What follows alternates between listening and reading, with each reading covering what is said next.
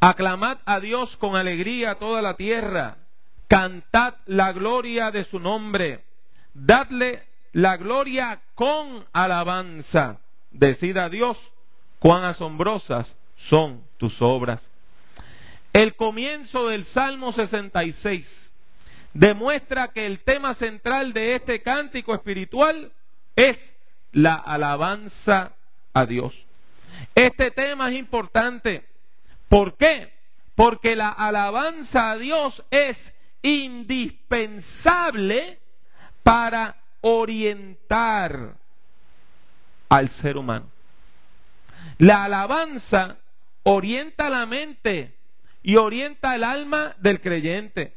Cuando una persona alaba a Dios, centra su ser, se coloca en el centro de la vida y se conecta con la fuente de la vida, que es Dios. La alabanza cantada, cuando cantamos himnos, eso nos ayuda a dirigir nuestros pensamientos hacia Dios. Cuando cantamos, ejercitamos nuestro cuerpo y ejercitamos nuestra memoria. Por medio del cántico podemos meditar en el amor, la gracia y la misericordia divina. La persona que canta a Dios con alegría, la persona que sirve con amor, la persona que celebra la existencia de Dios y que participa en la adoración comunitaria, esa persona comprende que Dios es bueno, que Dios es misericordioso, y eso le lleva a adorar a Dios y a bendecir su nombre por siempre y por siempre. El Salmo 66 nos exhorta a alabar a Dios, sabiendo que la persona que alaba a Dios aprende a depender de Dios. El Salmo comienza exhortando a toda la tierra a aclamar a Dios con alegría. Y este es un llamado que Dios hace a toda la humanidad,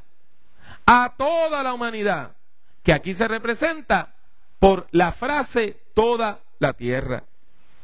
El versículo 2 destaca la razón por la cual nosotros debemos alabar a Dios. Debemos alabar a Dios por su gloria. Debemos alabar a Dios por su gloria. Y eso nos lleva a preguntar, ¿qué es la gloria de Dios? La gloria de Dios es una expresión que describe la excelencia del carácter y de los atributos de Dios. La excelencia del carácter y de los atributos de Dios. Y ese carácter divino, esa excelencia del poder de Dios, ¿dónde se manifiesta? Mi hermana, mi hermano, se manifiesta en la creación y se manifiesta en la historia. En su sentido más puro, solamente Dios es glorioso. Sin embargo, Dios refleja su gloria en la humanidad. Dios nos permite disfrutar de su gloria, y particularmente cuando una persona de fe se relaciona con Dios por medio del pacto que aparece en las Sagradas Escrituras, nosotros podemos reflejar la gloria de Dios en nuestras vidas, así como la luna refleja la luz del sol. La gloria también describe la alabanza que la humanidad le brinda a Dios en respuesta por todas sus bondades. Quien alaba a Dios reconoce y confiesa su gloria. Dar gloria a Dios es reconocer la grandeza, la bondad y el poder de Dios. El pueblo de Dios tiene la esperanza de participar de la gloria divina por toda la eternidad. Y ese ha de ser el estado final del pueblo redimido. El versículo 3 destaca otro elemento por el cual ustedes y yo como pueblo debemos alabar a Dios. Debemos alabarle porque el Señor ha hecho actos asombrosos de liberación y ha vencido a nuestros enemigos. Eso aparece en el versículo número 4. Esos actos portentosos de Dios son los que nos llevan a todos nosotros a decir: toda la tierra te adorará, toda la tierra te adorará y cantará a ti, cantarán a tu nombre, oh Dios Altísimo. El versículo 5 exhorta al pueblo a considerar esas obras liberadoras de Dios. Y considerar no es nada más saber que existieron, sino uno poder meditar en ellas y poner la mente a funcionar, meditando, pensando en la grandeza de Dios, contemplando las cosas admirables. Nosotros los protestantes evangélicos somos malos a la hora de contemplar. Somos activistas. Medimos la efectividad de la iglesia por cuántas visitas se hicieron, cuántos cultos hemos hecho, cuántas personas habían. Y rara vez nos sentamos sencillamente a meditar y a contemplar a Dios sin estar contando lo que pasa a nuestro alrededor. Pero ¿sabe qué? Esa contemplación de las obras de Dios es importante. Eso lo vemos en el versículo 6. El versículo 6 medita sobre el Éxodo, algo que había ocurrido hace mucho tiempo, pero trae a la memoria cómo el pueblo de Dios cruzó el mar en seco y esas grandes hazañas de Dios en el pasado. Ese partir de las aguas nos recuerda que el mismo Dios poderoso del pasado es el mismo Dios poderoso de ahora y nos ayuda a depender de Dios en momentos de necesidad. A manera de resumen, el versículo 7 concluye este himno comunitario recalcando 3 características divinas. La primera, Dios reina con poder y para siempre. La segunda, su poder se extiende más allá de las fronteras de Israel, porque los ojos de Dios atalayan sobre todas las naciones. Y en tercer lugar, Dios actúa con justicia. Dios actúa con justicia y los injustos van a recibir el trato que merecen. Este tema de la alabanza no solamente es central al Salmo 66, es central a todo el libro de los Salmos, a todo el Salterio. Alabar a Dios es crucial para la salud emocional y espiritual nuestra. No basta tener salud física, no basta tener salud emocional, hay que tener también salud espiritual. Alabar a Dios es muy importante para nuestra salud espiritual, porque cuando alabamos a Dios, vemos las cosas en su justa perspectiva.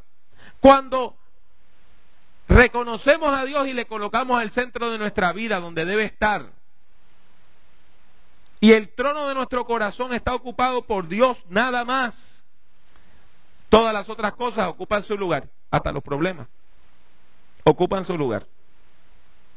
Ya no es nuestra pareja quien está al centro, ya no es el dinero quien está al centro, ya no es el problema quien está al centro, es Dios. Y ya no nos sentimos indefensos e impotentes ante los problemas de la vida, porque cuando nosotros vemos el problema y contemplamos la grandeza de Dios, nos damos cuenta lo pequeñito que es el problema. Por eso, las personas que alaban a Dios tienden a ser gente feliz. Somos felices, mucho más felices que las personas que viven lejos de Dios. ¿Saben por qué? Porque cuando nosotros vemos las cosas a la luz de la fe, las vemos con una perspectiva distinta. Y eso nos llena de gozo. Y eso nos llena de alegría. Y aún en medio del problema, aún en medio de la cuenta para la cual no tenemos la platita completa para pagarla, aún en medio de la controversia con nuestros hijos, aún en medio de la contemplación de un retiro, nosotros podemos aclamar a Dios con alegría. Y todo cae en su lugar. Como afirmamos anteriormente, la gloria de Dios es una expresión que describe la excelencia del carácter y de los atributos divinos, manifestados en la creación, en la historia. podemos ver que hay una conexión bien estrecha entre la alabanza y la gloria de Dios. La alabanza es el reconocimiento de la gloria de Dios. Cuando alabamos a Dios, celebramos sus atributos, reconocemos su grandeza. Alabar a Dios es decir que Dios es bueno, justo, santo, sabio y poderoso, entre otras cosas. Todas esas son características de Dios, características divinas. Y nosotros recalcamos que alabar es reconocer todos los atributos que adornan a Dios. El Salmo 66 nos invita a considerar los motivos que usted y yo tenemos para alabar a Dios. Y los motivos son muchos. Son muchos. El Dios creador no solamente nos ha dado todo lo que existe, sino que también nos creó y nos sustenta a cada paso. Si vivimos, es porque Dios vive. Y eso debe llenarnos de gozo, eso debe llenarnos de alegría. Eso debe poner alabanza en nuestros corazones y cántico a nuestro Dios. Y en particular, debemos alabar a Dios por los actos liberadores que ha hecho en nuestra vida. No solamente los del pasado, sino que desde ya le damos gracias a Dios por las cosas que va a hacer en el futuro. Dios sigue liberando a hombres y mujeres, a grupos y naciones, y nos sigue llevando a la libertad. En resumen, mis hermanos y hermanas, la fe nos ayuda a enfrentar, a sobrevivir y a superar las situaciones más difíciles de la vida. La fe nos lleva a elevar cánticos de alabanza a Dios.